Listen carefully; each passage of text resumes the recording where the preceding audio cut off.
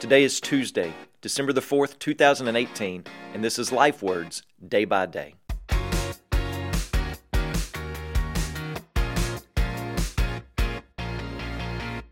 The nation of Israel lived in pretty dire circumstances and darkness in the 8th century during the time of a prophet named Isaiah.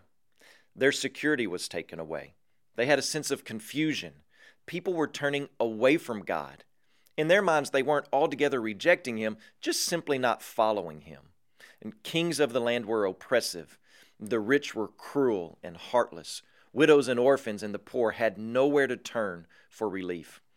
The nation of Assyria, the dominant world power of the time, was marching into the northern kingdom of Israel and carrying fathers and mothers and children by the droves into slavery.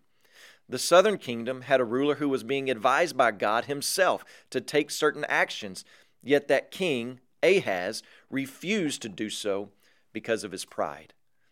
So the Israelite nation experienced spiritual decay, family stress, national compromise, political corruption. It was a time of darkness, deep darkness.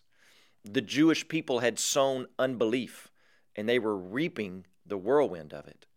This is what Isaiah saw when he looked over the landscape of his day. Yet on this dark and gloomy canvas, God paints for His people a radiant picture of the coming salvation in His Son.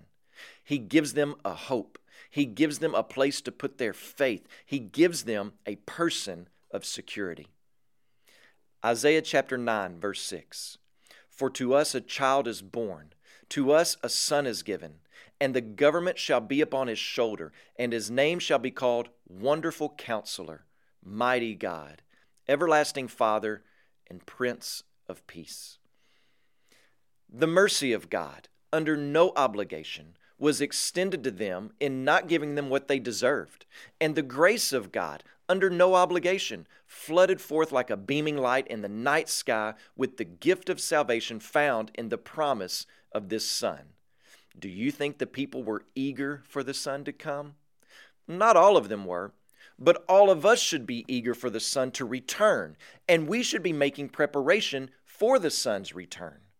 How many of you right now are making preparations for a son or a daughter coming home from college? How many of you are making preparations for a big family get-together for Christmas? Even more so, should we be making preparations for God's Son to return and take us home? As you celebrate Christmas and you tell your children and your grandchildren the story of God's Son coming to the earth to be born in a manger, don't forget to tell them that that same Son died on a cross to redeem people from their sin. And then don't forget to tell them that that same Son is returning to gather up all of His brothers and sisters to take them home to a place that He has prepared for them. From the Life Word team worldwide, broadcasting in 43 languages to 121 countries, and to an audience of 2 billion people, we pray that you'll walk with Jesus day by day.